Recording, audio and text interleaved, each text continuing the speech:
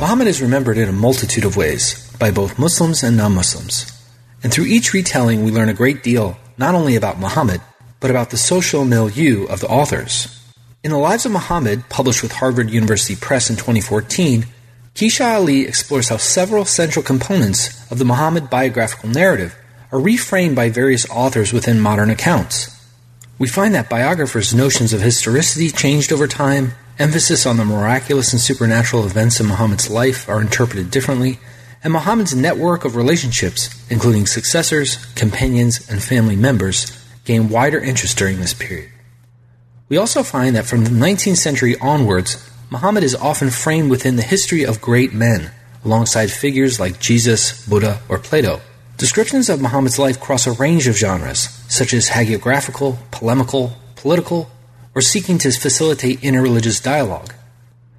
In our conversation, we just begin to scratch the surface of this rich book, including topics such as Ibn Ishaq, sexual ethics, revisionism, Muhammad's first wife Khadija and young wife Aisha, Orientalist William Muir, polygamy, attempts to counter perceived Western misinterpretations, marital ideals, and contemporary anti-Muslim animus. I'm one of your co-hosts, Christian Peterson. Thanks again for listening to New Books in Islamic Studies. Without further ado, here's my conversation with Kecia Ali.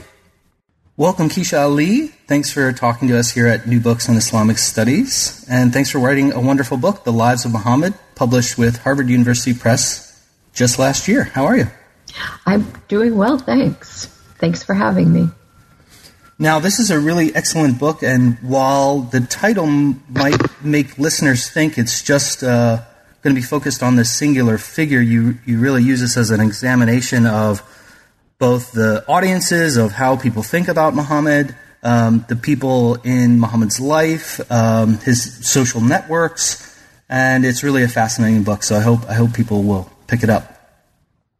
Before we get into the content, though, it is our tradition here at New Books in Islamic Studies to find out a little bit about how you got interested in the study of Islam. So could you tell us a little bit about your background, perhaps influential mentors or moments in your career that have guided your scholarship? It's a great question, and my answer is a little bit meandering. As a high school student, I was selected to spend a month in between high school and college, actually, in Tunisia with the National Council on U.S.-Arab Relations. And I was very interested, learned how to count to 10 in Arabic, that kind of thing. And then started college in the fall at Stanford, which at the time didn't have anyone on the faculty teaching about Islam regularly. So I took some Middle East history classes with Joel Bainan, took an intro to Islam class with the local rabbi who was pinch hitting as an adjunct. But mostly as an undergraduate, I worked on Latin America. I had lived in Brazil, and that ended up being my primary area of interest. Although my undergraduate thesis project was about women's mobilization in a Brazilian shantytown and looked extensively at religion there, at liberation theology, the role of a group of missionary sisters. I didn't really think of myself as studying religion. I thought of myself as studying Latin America. When I went to graduate school, to do Latin American history. I was going to write about 20th century Brazil. I went to Duke University. And in that history program, you did an outside minor. And I thought, well, maybe I'll make my outside minor be in religion. I'll take some classes on Islam. And so I did that. And then I took more classes. And then I thought, wow, I'm getting close to taking comprehensive exams. I was 2 classes away from comprehensive exams. And I thought, do I really want to write a dissertation in Latin American history?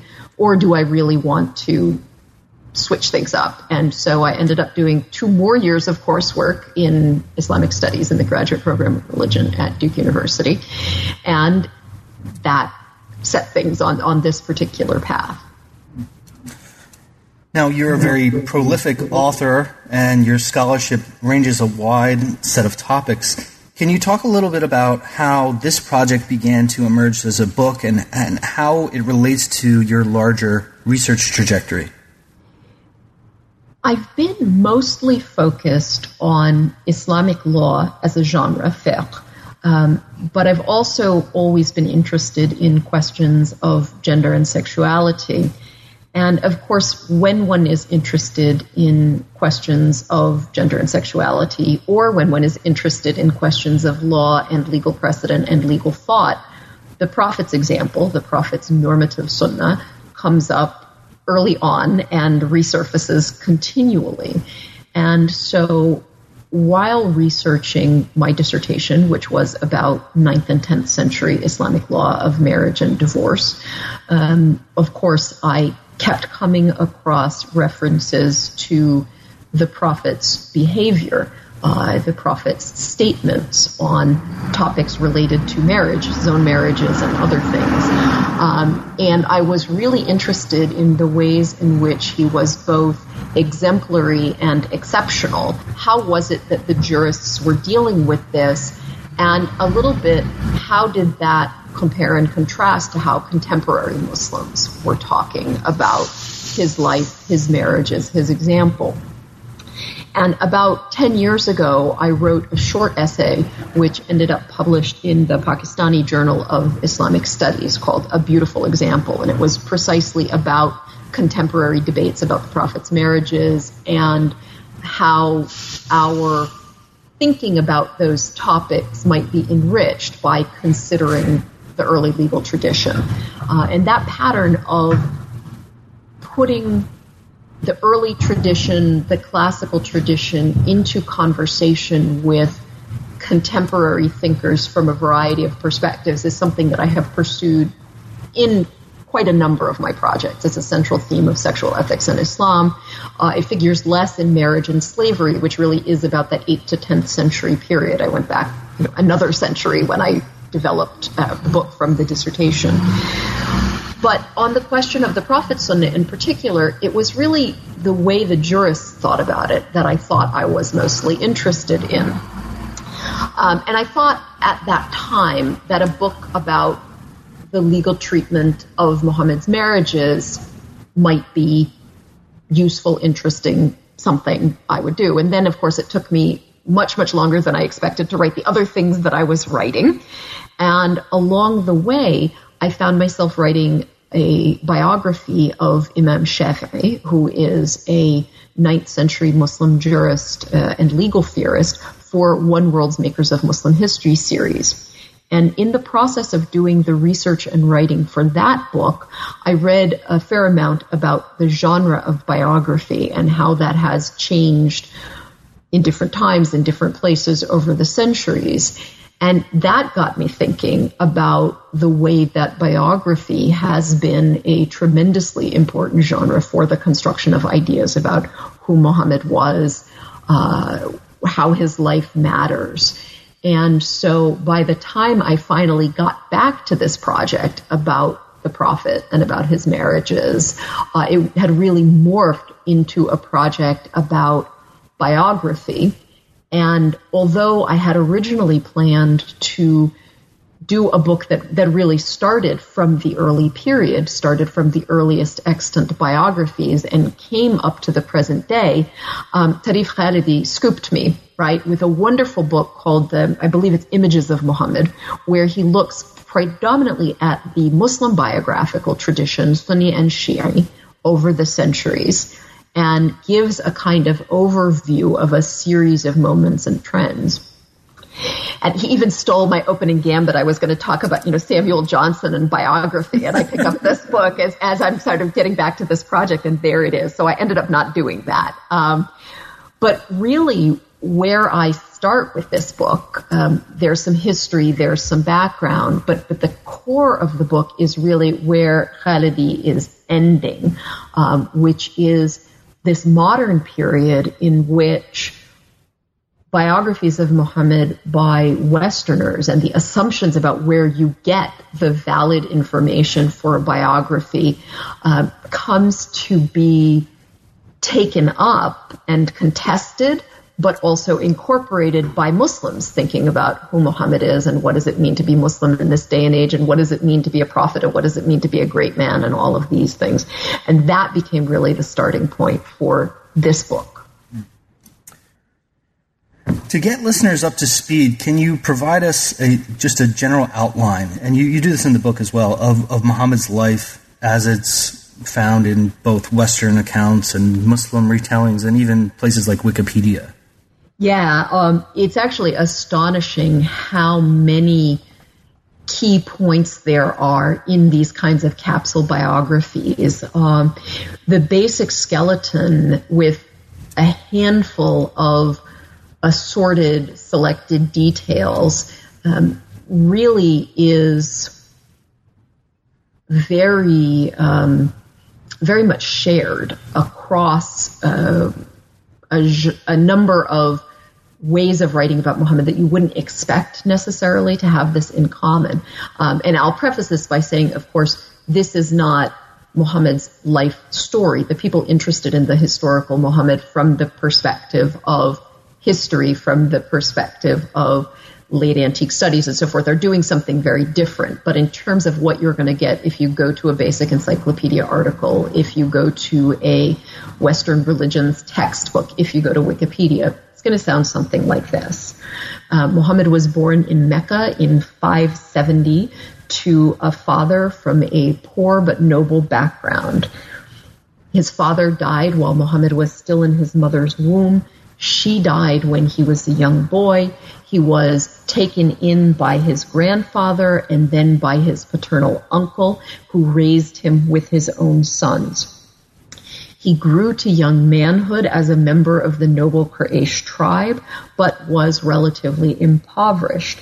And though he gained a reputation for being trustworthy, he didn't have a lot of access to resources. So when the wealthy widow Kecia offered him employment on a caravan to Syria, he accepted, and he performed wonderfully well, and she was very impressed with him. When he returned, she proposed, and he accepted marriage. She was 40, and he was 25, and this is a key detail that shows up in many, many of the accounts. They lived together for many years. She bore him children, although their son or sons died in infancy. 4 daughters survived for some years. And then, in this fallow period of his life, he began meditating in a cave on the outskirts of Mecca. When he was 40, again, you have to pay attention to the symbolism of the number here, he had an experience during one such retreat. And what Muslims report about this is that the angel Gabriel visited him and ordered him to recite what became the first verses of the Quran. Of course, non-Muslims don't believe that the angel came and visited him and passed along this, but nonetheless, some believe he had some kind of experience.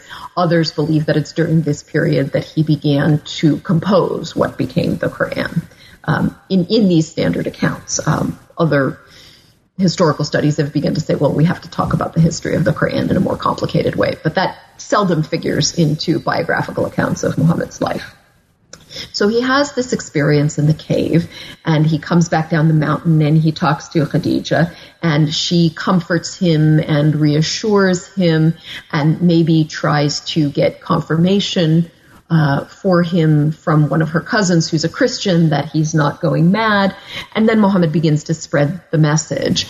And it is rejected, according to the dominant narrative, by the Meccan elite because he's an upstart and he's preaching things that would, on the one hand, threaten the pilgrimage trade from which they made a great deal of their money, and people coming to the Kaaba, which has all of these idols, right? There's this polytheistic context that figures in these narratives.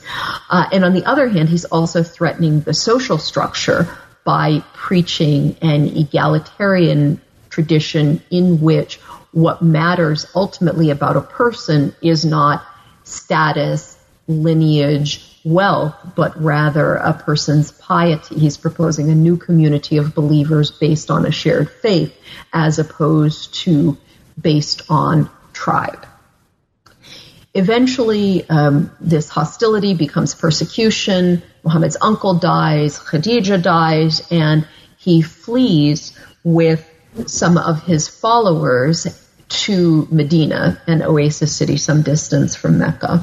And during what ended up being the last period of his life, the last 10 years of his life, he lives in Medina as both prophet of God and also ruler of a community that included Jewish tribes, a community that was engaged with the Meccans in a series of back and forth kinds of raids until in 630, 2 years before he died, he, at the head of the Muslims, reconquers Mecca nearly bloodlessly, and Islam becomes the religion there. The Kaaba is cleansed of idols and so on and so forth.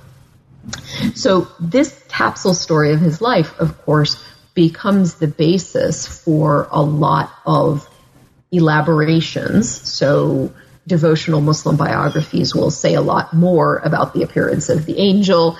They may also add in lots of miracles that come at various points of time. But increasingly, what Muslim and Western biographies have in common is really an interest in the things Muhammad did as a leader. So what were his ethical pronouncements, but also how did he negotiate with allies? How did he negotiate with enemies? What were his diplomatic skills? So things that really put stress on the events of his life as opposed to the inner qualities of his character that simply emanated from him. Now, while the majority of the book is looking at a more modern period, you do begin thinking about these early sources. Mm-hmm. So can you talk a little bit about what types of evidence we have for Muhammad's life, why people might be skeptical of these sources, what do non-Muslim sources say from this early period, how are certain categories being used, and you kind of were hinting at that as you were telling us the narrative. Can you help us think about the early period here? Yeah, so there are three main early Muslim sources from which biographers tend to build. Ibn Ishaq, in the recension of Ibn Hisham, postdates the life of Muhammad by 100, 200 years, right? Now, of course, some will argue that the material is earlier and it's preserved and it reflects a kind of continuous oral tradition. But it's certainly the case that this biographer is interested in different kinds of things than the early Muslims the time of Muhammad would have been interested in. There's also Al-Waqidi, whose book of campaigns has now been translated into English. There's a long Routledge edition of the book, and it's really about Muhammad's military campaigns and battles, and it's filled with lists of soldiers, it's filled with lists of horses, it's filled with lists of tribute. It's sort of where did people camp? It's a lot of information, but not really a biography in the sense that we might think of that way. Another book that ends up becoming quite important is the history of Tabari, who of course wrote, starting kind of back with the creation of the world up through, all of the prophets up through Muhammad's lifetime and up to his own contemporary period. The volumes that he put together about Muhammad's life became really important core sources for later historians. And there's a lot to be said about the particular kinds of issues that preoccupied Tabari. So one thing one can say about all of these early Muslim sources, apart from the question of their distance in time from the life of Muhammad, is that they're all written by, compiled by people and transmitted by people who have a particular kind of stake in ongoing contests about what should the organization of the Muslim community look like? Who are its legitimate rulers? How should they rule? And so all of these things have a connection to how the people around Muhammad and the events of Muhammad's lifetime are portrayed.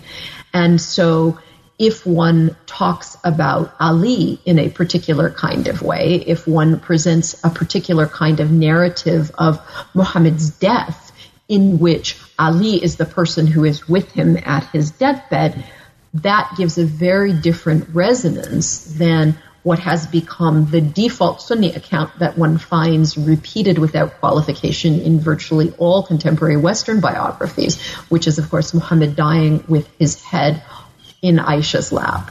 And, of course, the conflict about leadership of the Muslim community involved a very significant battle with Aisha staked on one side and Ali staked on the other. And so a biography that presents a particular kind of account of Muhammad's death in at least subtle and sometimes in very obvious ways is going to have interpretive repercussions for thinking about how that happens now.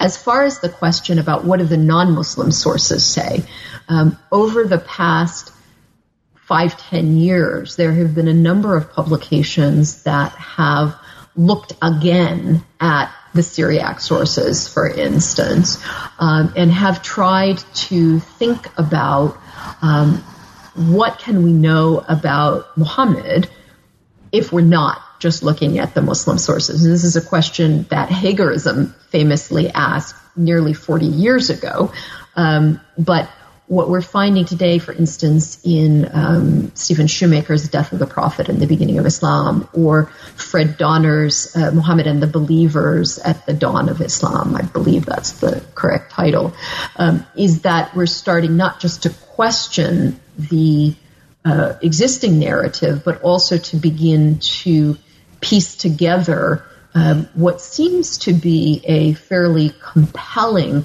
renewed interpretation about, for instance, the ecumenical nature of Muhammad's community of believers, which didn't have capital M Muslims in contrast to Christians and Jews, but rather Muslims as a broader category encompassing a variety of somewhat fluid religious categories. Or Stephen Shoemaker's rethinking the question of did Muhammad die before or after the conquest of Jerusalem? At what point did capital I Islam become recast as a specifically Arabian religion? Now, none of these are settled questions yet, and there are a variety of people rethinking what we know, on what basis we know it. But these are very different questions to what are biographies saying about Muhammad, not just Muslim biographies, but Western biographies.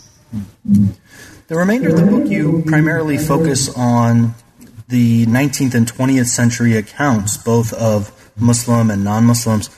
Can you tell us about some of these sources? Because there's really fascinating accounts that you're covering here through various lenses. So William Muir's biography of Muhammad, of course, which is 4 volumes in the original edition, it's very much this kind of 19th century narrative history that tries, on the one hand, to be literary in the way these things were, and on the other hand, to be scholarly. Lots and lots of references, lots of attention to early sources, quote, original sources. He was working with manuscripts that of these very early texts that hadn't to date really been the primary resources for Europeans thinking about Muhammad's biography. Muir's biography really changed the game. It became the standard against which other sorts of biographies were compared. But it also really made it impossible to talk about Muhammad's life without raising these questions of historical fact. Now, what Muir thought was historical fact and what he judged a reliable versus an unreliable source were not the conclusions that everybody always came to, but it became so that one had to at least address those questions about what are the early sources, what's the reliability of this source, what's the facticity, and so that even people who didn't want to agree with him about which Muslim sources were trustworthy nonetheless had to make a case for why the sources they chose ought to be trustworthy. So Muir is representative of and also influential in this turn to fact rather than symbol in biographies of Muhammad. Now, many of these accounts, even by non-Muslims, are sympathetic in their view. Others are not. And then we also have Muslims responding to these accounts. What's going on here in the 19th century that there's this kind of increased focus on writing about Muhammad?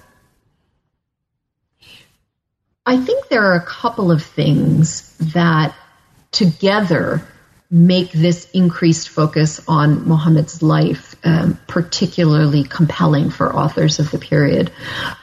One, of course, is just the increase in print culture, in spread of books, of manuscripts, of periodicals.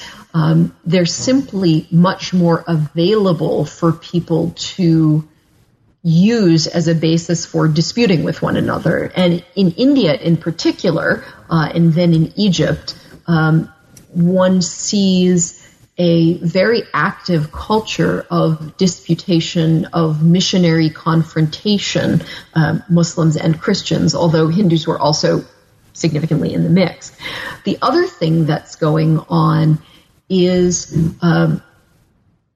the consolidation of a set of new ideas about religion and about prophets and about books that makes the focus on Muhammad and the Quran absolutely central to any discussions about Islam. Of course, Muhammad has always been important. Of course, the Quran has always been important.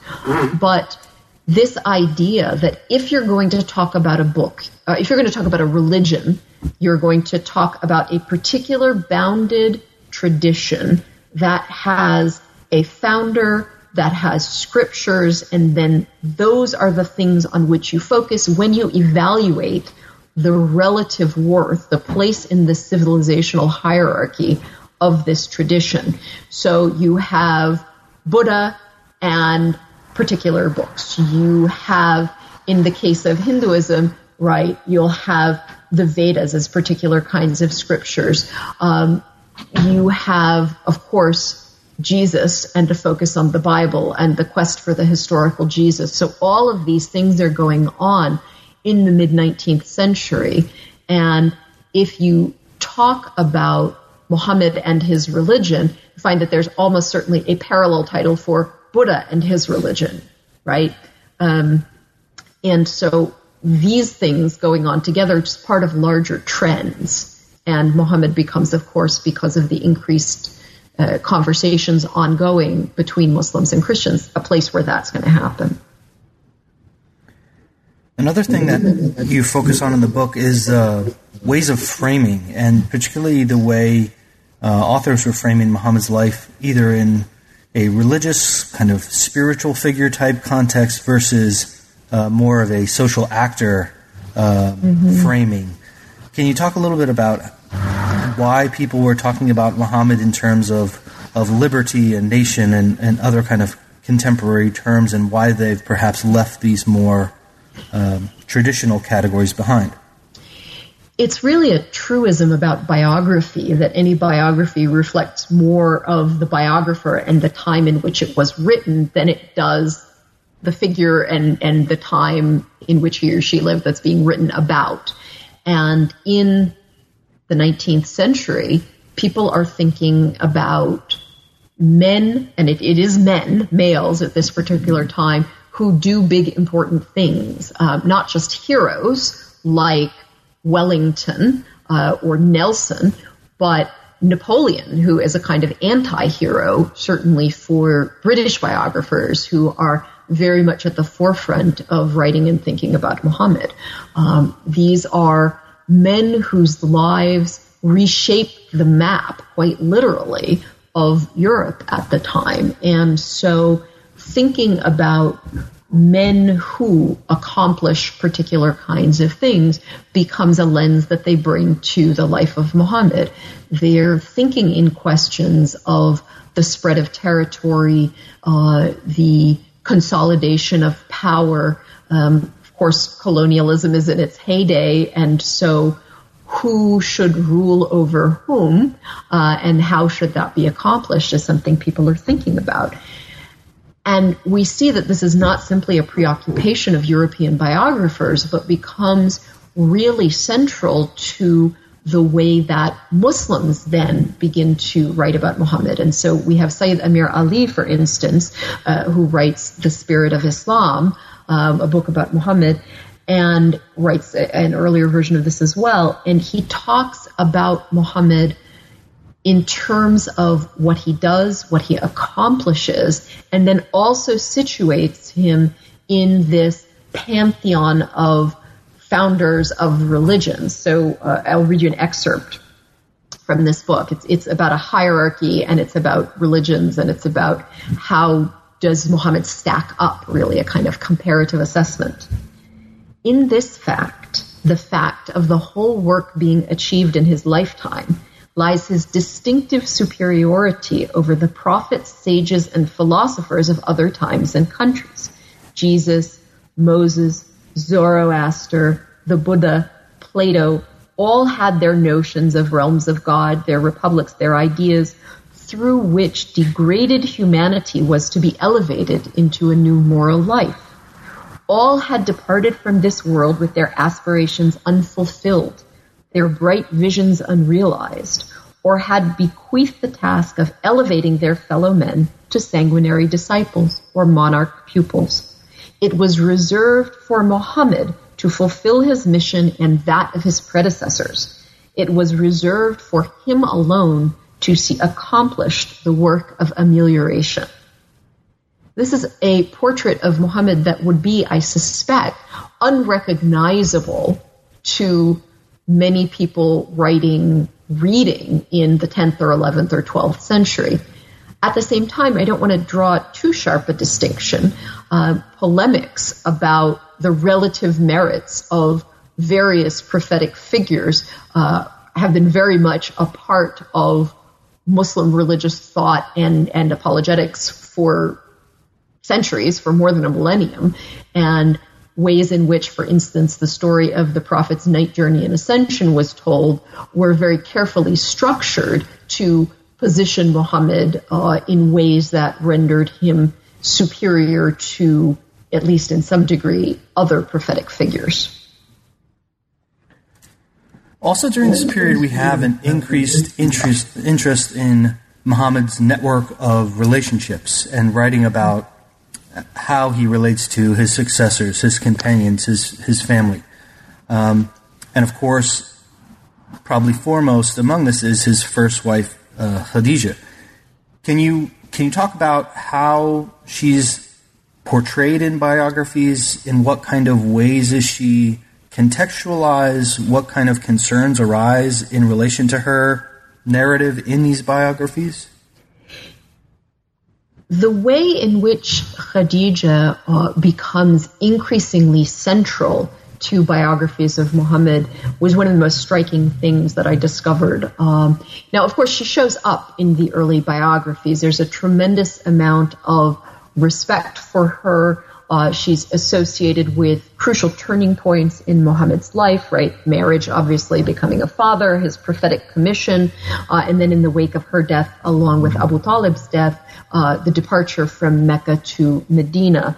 And these linkages are made in the early sources. However, if you look at other sources for Muhammad's life, the hadith and so forth, she really doesn't figure nearly as much as his later wives, in part because much of what they're talking about in terms of his prophetic mission really transpires after her death in Medina.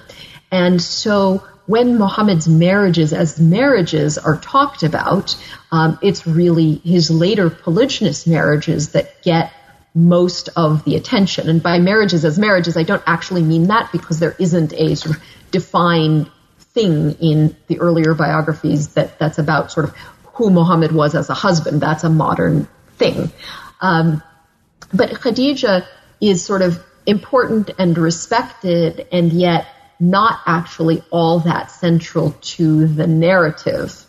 Whereas once we start getting to medieval biographies and then early modern biographies by Westerners, Khadija becomes an important flashpoint for the criticism of Muhammad, that he was ambitious, that he married her to take advantage of her social prominence and her wealth, to use her in order to gain power. Now, what happens in between, say, the 16th, the 17th, the 18th century and the 19th century, where this particular model of biography is crystallizing, is we get a shift from focusing on Muhammad's lustfulness, his debauchery, and ambition too, which is also a bad thing, to a focus on the oppression of women, and to Muhammad's polygyny as particularly problematic. What begins to happen is, instead of seeing Muhammad's marriage with Khadija as problematic because of his ambition, and then his later marriages as problematic because of his debauchery, what we get is Muhammad's marriage to Khadija as, is a certain respect, sort of exemplary. He marries her, he's monogamous, they have children, it's all well and good. And then he gets drunk on power, and his lust for power overshadows, whatever good qualities had manifested earlier on, and he begins accumulating all of these other wives. And so this goes along with a way of thinking about Muhammad's career in which he's better and more acceptable when he's in Mecca, and then when he moves to Medina and gains governance of the community, he comes to be perceived as abusing power. And so Khadija becomes the good marriage, and the later marriages become the bad marriages. Now, when Muslim biographers take this up, they do a number of different things with it. But one of the things that they do is they take up this praise of Khadija and of the marriage to Khadija, and then use this as a centerpiece for talking about how wonderful Muhammad is and how wonderful he was as a husband, and put the focus there as opposed to on the later marriages as a kind of rhetorical switching device. And very often they will quote praise for Muhammad's marriage to Khadija from these authors with whom they are otherwise in dispute, or at the very least kind of in competition. Listeners will also likely know that Aisha becomes a very polarizing figure. And here you have a long discussion of her, both briefly from the earlier accounts, but also a wide swath of literature from Muslims and non-Muslims today. Can you talk a little bit about what concerns, questions arise in relation to Aisha? When does her age become an issue, and to who? And how her Muhammad and Aisha's marriage is debated? There's so much to say about this question. Read the book. Read the book, right? It's fascinating and troubling and really, really interesting, the ways in which something that for early modern European authors, Aisha is 6 at marriage, and she's, one author says, a full 8 years old when the marriage is consummated. This is for them, this is exotic, this is erotic, it's this torrid zone or eastern climes where girls mature earlier and, men age gracefully. And I forget what one of them writes. It's something like, it is given to man alone to arrive at a green old age. I've mangled the quotation somewhat, but that's the gist of it. And so it's not surprising that men marry younger girls, but also that they keep taking additional wives, right? If they're not prevented from doing so by religion because, well, their first wives got old, and who wants that, right? This notion of youth and youthfulness as attractive has emerged this particular time. And so, of course, this is not something that the contemporary United States is entirely immune to. Someone recently did a chart showing how the age of certain Hollywood leading men has kind of shot up, and the age of their leading women, hasn't by all that much. And the gaps just get larger and larger. But for, say, Humphrey Prideaux, writing in 1697, The True Nature of Imposture Fully Displayed in the Life of Muhammad, Aisha's age doesn't bother him at all, right? What bothers him is that he's contracting this marriage to try to cement this alliance with Abu Bakr, because that shows this ambition that he has, and he's doing all of this in a very calculated way to perpetrate this fraud. By the time we get to Washington Irving, in the mid-19th century, we are seeing, again, this preoccupation with Eastern climes and all of this, but then also this sort of notion that Aisha was sort of an emotional respite for the Prophet from the stresses of life, right? That she became this kind of companion for him. So there's all this stuff going on. By the early 20th century, you're getting these sort of notes of condemnation, but scattered, not a big deal, right? D.S. Margoliouth, for instance, talks about how Aisha is young and she gets dragged from her swing and her toys, right, when they marry. Details selected from the Hadith. But again, these don't become the centerpiece of a project of condemnation. By the 70s and 80s, people are referring more to it, feeling like it's something they need to address.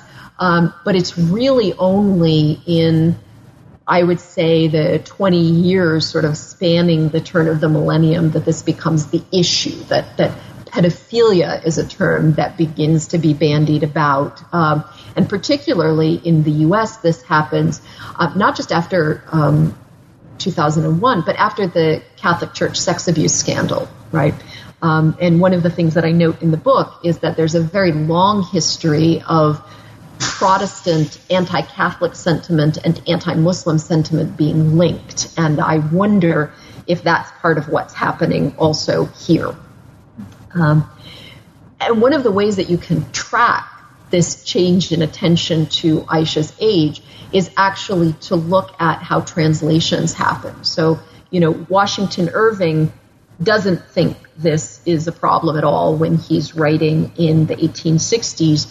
100 years later, an Arabic translation of his biography is published in Egypt, and the Egyptian translator adds a note that, the first age is the age of betrothal, and here's this other thing. So it's just something that completely went without saying, now is a problem and has to be addressed in some fashion or another. Even more so, Muhammad Hussein Hakel's biography of Muhammad, which was published in the 1930s in Egypt, only gets translated into English quite a number of decades later. And when that gets translated, Hakel has used in 3 different places 3 different ages for Aisha's age when the marriage is consummated. He talks about the marriage at this age and then the consummation at this other age. So he says 6 and 9, and then he says 9 and 11, and then I don't remember, I don't have it exactly in front of me, but exactly, the other age ends up being 11. In the English translation, the idea that this first thing was a marriage drops out and it becomes betrothal. And then he says things like affianced or engaged. And then where Hakel in Arabic talks about consummation, his translator simply has marriage. So here we have, I can give you the precise, the most egregious of the shifts. So we have, since she was still a child of 7 years of age, Muhammad contracted a marriage to her but did not consummate it until 2 years later when she had turned 9. And the English translation of this becomes, since she was still too young to marry, the engagement was announced, but the marriage was postponed for 3 more years until Aisha had reached the age of 11. So this translation omits the terms that Haeckel uses, gives no actual word for engagement, which is a term completely not present in the original, adds in the number 11 and says 3 more years rather than the original 2 years passed before the marriage, when the original has the consummation, took place. So it's a way of just completely sidelining this issue of sex. And he makes similar changes in the translation to other kinds of passages. So what we have is just a complete shift in what is considered an acceptable thing to say, and also a really dramatic shift in audience. And of course, we also have the translator making the choice to harmonize the numbers that are given in the text. Haeckel wrote the book originally as a series of articles, and they were published piecemeal.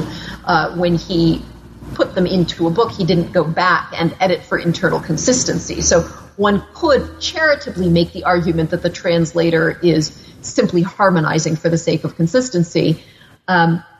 It's certainly interesting, the very different overall effect that one gets. Kecia, you're right. There's tons of stuff we don't have time to get into, and this is a really rich book. I hope listeners will grab a copy.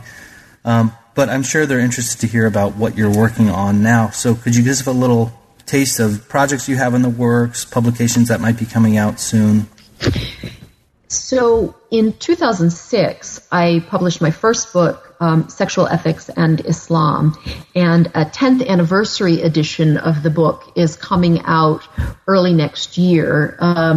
And it's essentially the same material. I didn't go back and succumb to the tendency to revise the chapters themselves, but what I did do is add about 20,000 words of new material.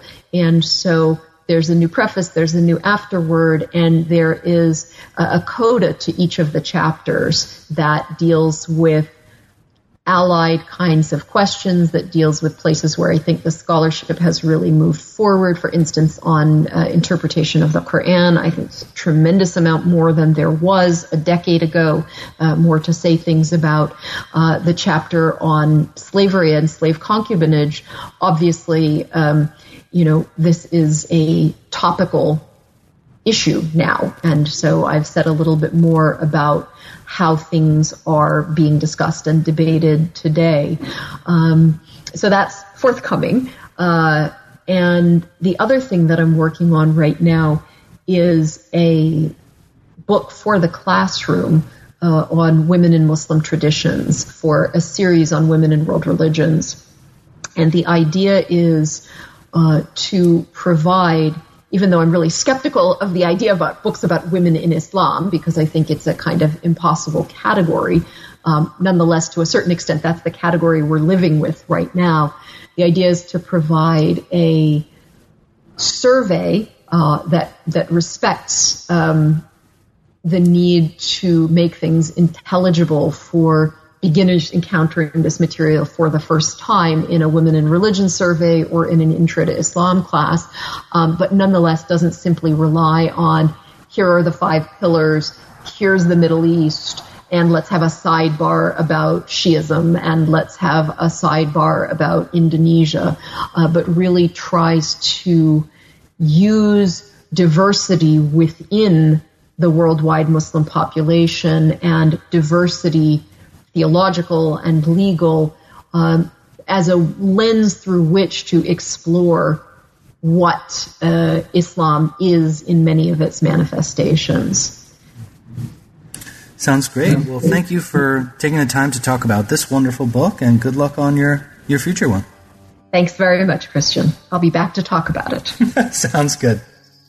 That was my conversation with Kecia Ali about her great new book, The Lives of Muhammad, published by Harvard University Press in 2014. Thanks again for listening to New Books in Islamic Studies.